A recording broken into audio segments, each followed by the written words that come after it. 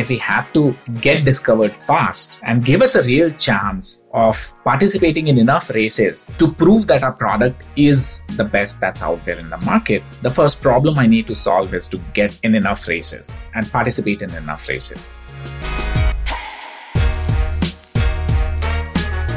Hey, what's up, everybody? Welcome to another episode of the show. Today, we have Pritesh Vora. He is VP of Marketing and Growth at Sprinto. He comes on to share a lot of lessons that he's had in the B2B marketing space and his three-pronged strategy for growing a B2B company with marketing. So I think if you're in the B2B space, you sell software, you're thinking about that, this is a good episode for you to really take in and think about how you can apply, the lessons that Pritesh shares to your journey. Now, before we get into this, as always, we put on this show here at Cave. We're a social media agency based out of LA. We help companies grow through paid media on social, creative production, and organic content. So if you need any help with your social, whether you're B2B, B2C, whatever, head over to cavesocial.com. We'd love to help you out. All right, now let's sit back, relax, and get into this episode.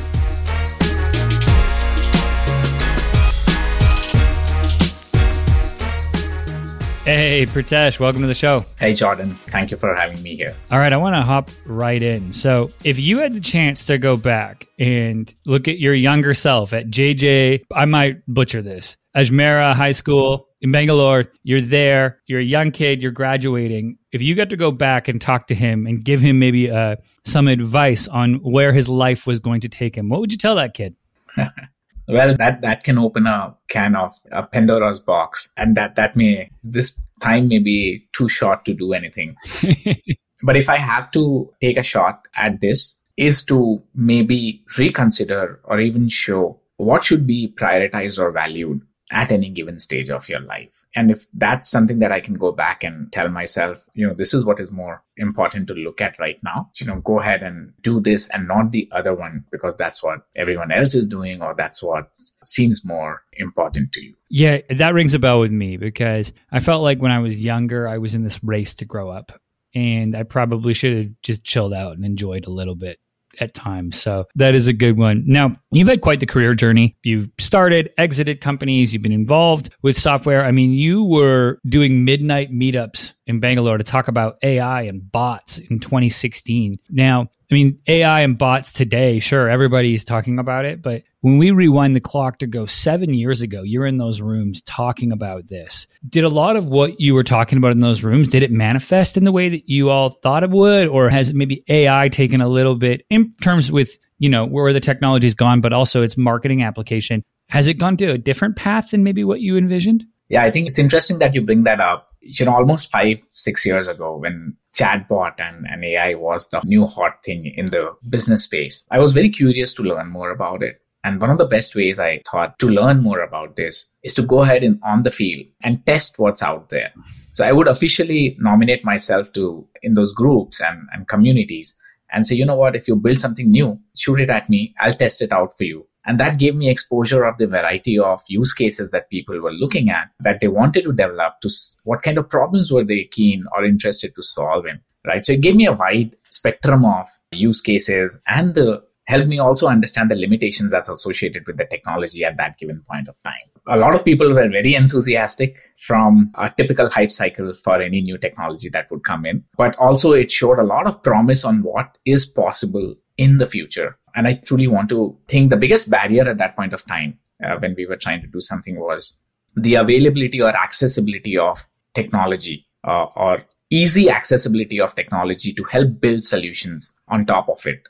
In those days, it was only limited to people with more power, more money, and the likes, only people who were technical enough. And you have to give kudos to Sam for OpenAI. He truly democratized this and put, just like the days of mobile, where Apple put the power of computing on everyone's mobile, I think this OpenAI is another revolution where AI is now being able to put in the hands of every common people. And I'm very excited. A lot of things that we thought were going to be done back in the day, I can see them manifest right now. One of the big examples that I was closely watching, and I want to bring that example specifically because it does ring a bell, and I was very pleasantly surprised when that happened, was even Dharmesh Shah of HubSpot. Even he wanted to jump on the chatbot bandwagon back in the day in 6 to 7 years. And very quickly, I think he realized the limitation of that, of what's possible and what is not. And I think it went silent after that. And come early this year, I think he took up that passion project of his. And I can see how it has manifested from what it used to be to what it is now. And in simple terms, if I have to summarize this, things used to be back in 5-7 years, all the products or use cases that were being made, they used to be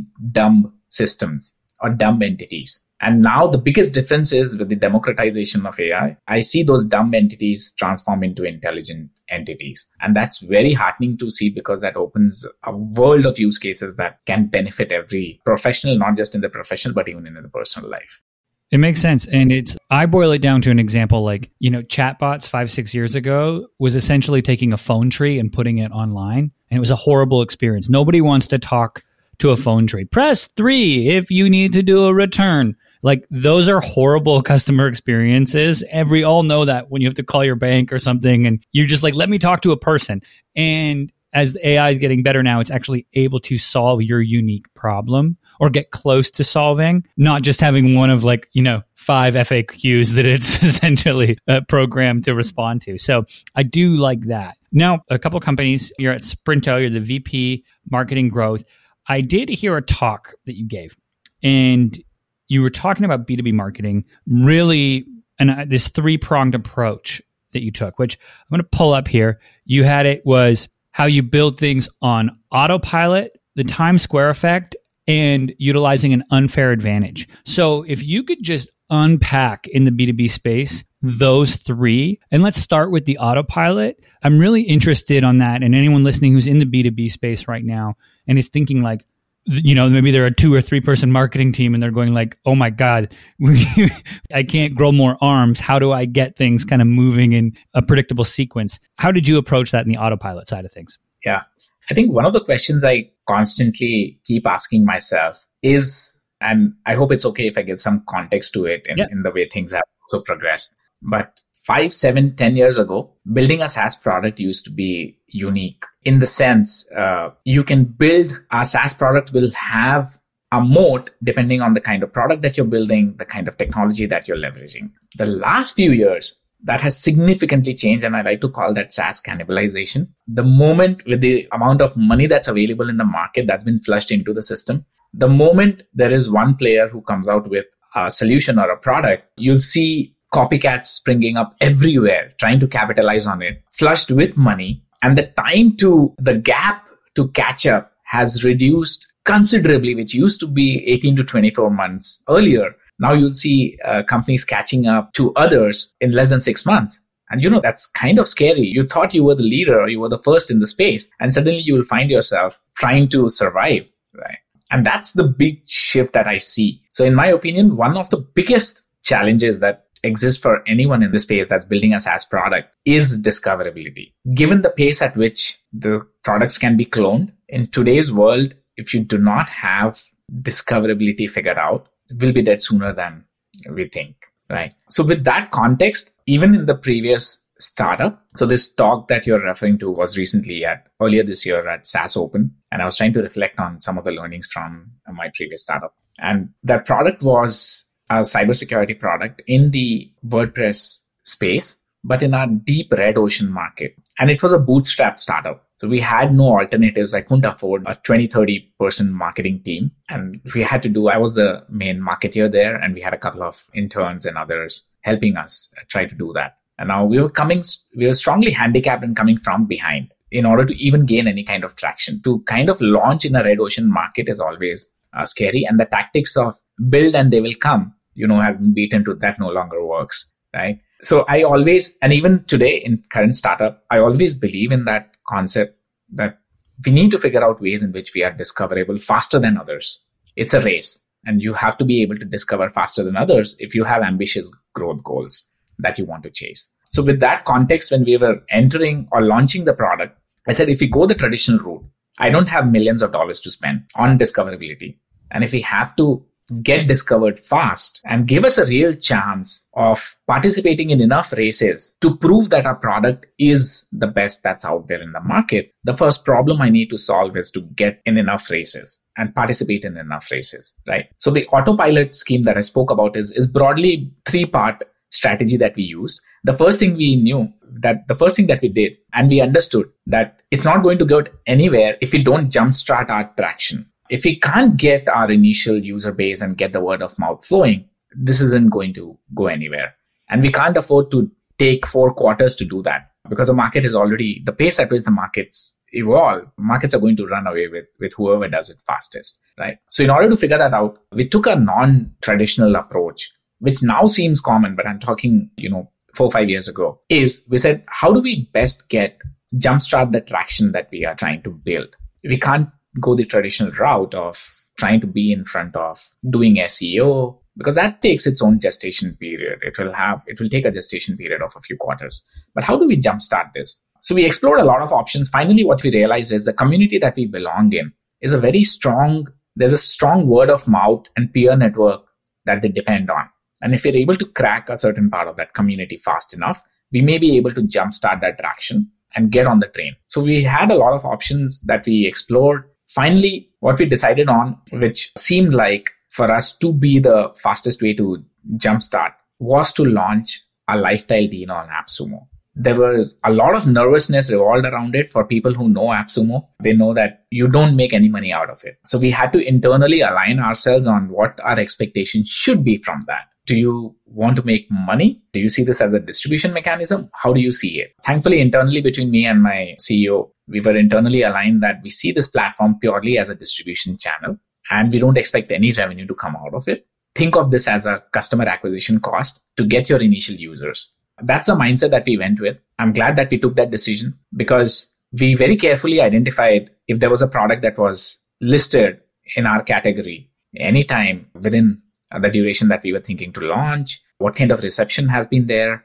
And I can go on in itself, that chapter in itself deserves or would need me to do a separate session on how we executed and how well it turned out to be. I like this though, right? Is if you're starting a company, the idea of building a moat and all of that is hilarious today. And everyone can copy your tech or copy the feature and get it out. And it's been tech, large parts of it have been commoditized. You talked a little bit, it's a red ocean. So if you're a listener who's maybe first time hearing that, red ocean means there's a bunch of, the demand is there, there's existing players there. You have to compete. You got to win the races. You got to eat each other. It causes blood in the ocean. Hence the ocean is red. I like this idea though that, hey, what's the quickest way that we can get in as many races and make sure that we're always in the races? Because eventually if we can do that and we go, great, we're going to pitch 100 companies and we know that we're going to win on 5 or 10.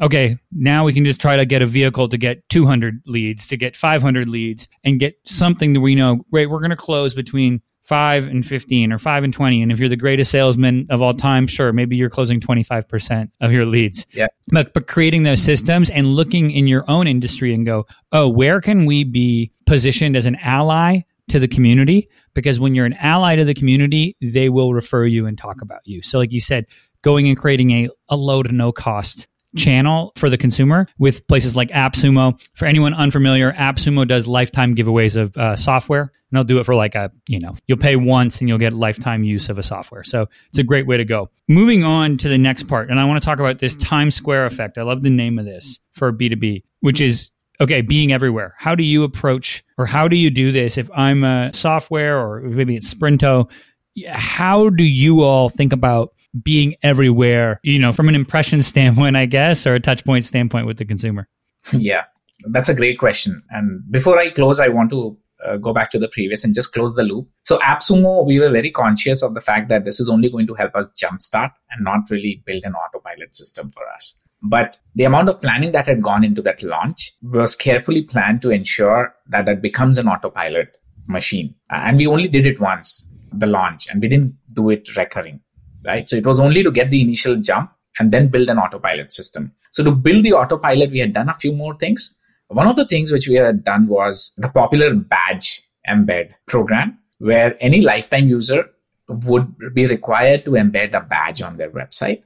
And that naturally drew in the virality and our exposure. So that solved for the initial awareness or discoverability problem for us, which put us on the autopilot. There were many other things that we did. I'm just going to talk about how we did in the initial phases. Right. The second part of the time square effect, that's again, all of these are revolved around the discoverability problem. You're a new kid on the block. No one knows you. You're not popular, and everyone is looking at you with skeptical eyes. So the objective is similar. How do you get into enough races, qualify in enough races to be able to win, to even have an opportunity to win? And that meant that we had to be perceived as being bigger than we are. And we had to be in enough places so that people get a perception that these guys are credible. And I keep hearing about them often enough for me to consider their solution, right?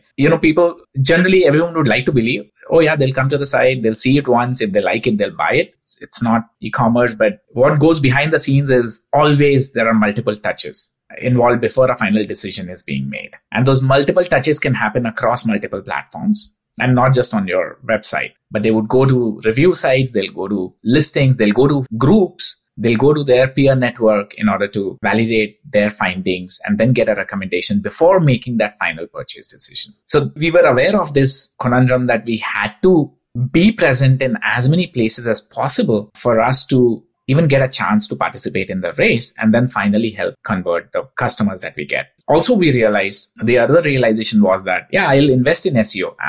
I'm a hardcore fan of SEO. So we started investing in content from day one. But I knew that it's going to take some time. And we can't wait for that to kick in before building a pipeline. So I had to do something in the interim. And I said, you know what? I'm not the popular kid right now, but there are popular kids already around where my target personas or prospects are already going, researching, reading content, or even exploring content from their place. So why don't we piggyback on them? Why don't we piggyback on their success, on their popularity, and get in front of the audience that we want to be? And that's how we launched a program to piggyback and started building not just links, but also started posting on websites which already had the traffic and audience that we wanted to reach out to. And just to jump in there for a sec, see, people hate on, I always find this funny when people are like, guest posting is bad. And I'm like, no, shitty guest posting is bad. If you go create great content for somebody who has distribution, that's called a free commercial. We did this same strategy early on where we said,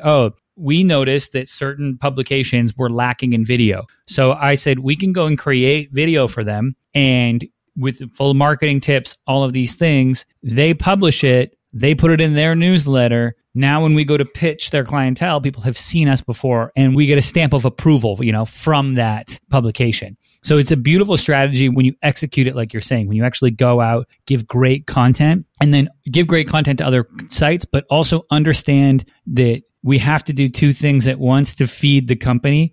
One, we have to farm. That is content. That's SEO. Crops take a long time to come. Two, we got to go hunt with our spears, and that's paid distribution. And we got to go kill that boar tonight. And we get what we only get fed when we hunt. So I like to think about those two things to feed the company. And those are the metaphors I always come back to.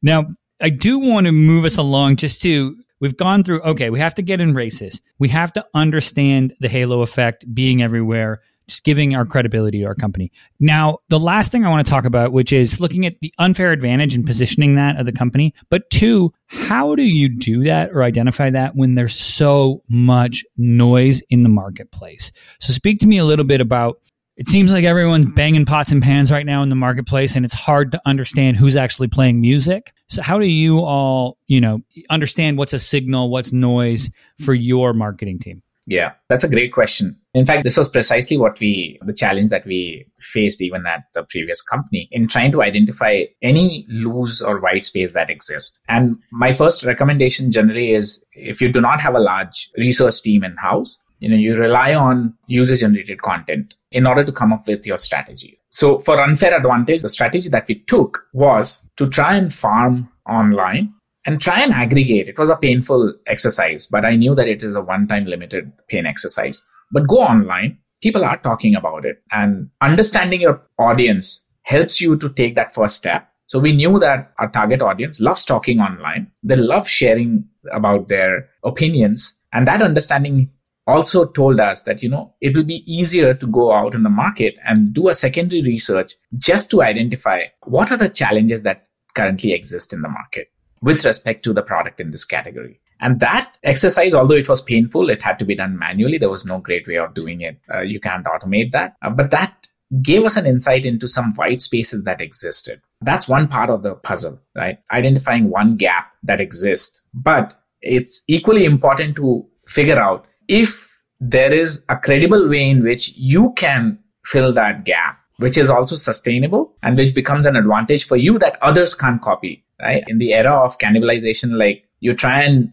find a gap, and if it's something related to a feature or something, it can easily be cannibalized and replicated by your companies, and you'll only have that moat for maybe a quarter or so. But the trick lies in being able to successfully identify the gap that exists and turning that into an advantage which others can't copy, or it's very difficult for them to copy and still be sustainable. For us, there were a few things that we had identified, but one of the things that we realized was live chat support or support in our category. People were complaining constantly about support, and the cost of having a person to be there on live chat is significantly higher. It's extremely high, but thankfully we had multiple offices in multiple places. We figured out a play where we can get support from low-cost countries, train them, and make them available on live chat support while ensuring the quality does not depreciate. And this allowed us to give that unfair advantage and go on the loudspeaker and talk about it that, we have 24/7 live chat support available to you, which we knew is almost impossible for our competitors to replicate.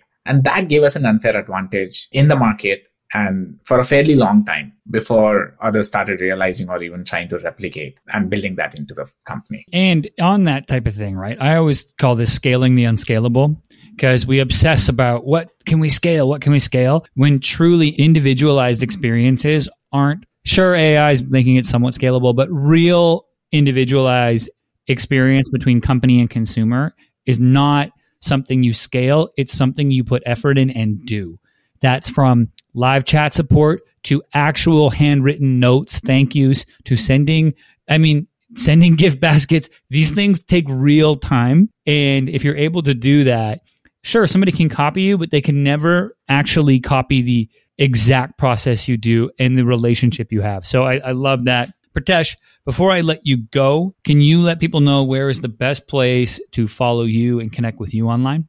Yeah, I think LinkedIn has been a poison of late. So feel free to look me up on LinkedIn. You'll find me as Pritesh Vora on LinkedIn. I'm hoping there are not thousands of them online with that. It should be easy to.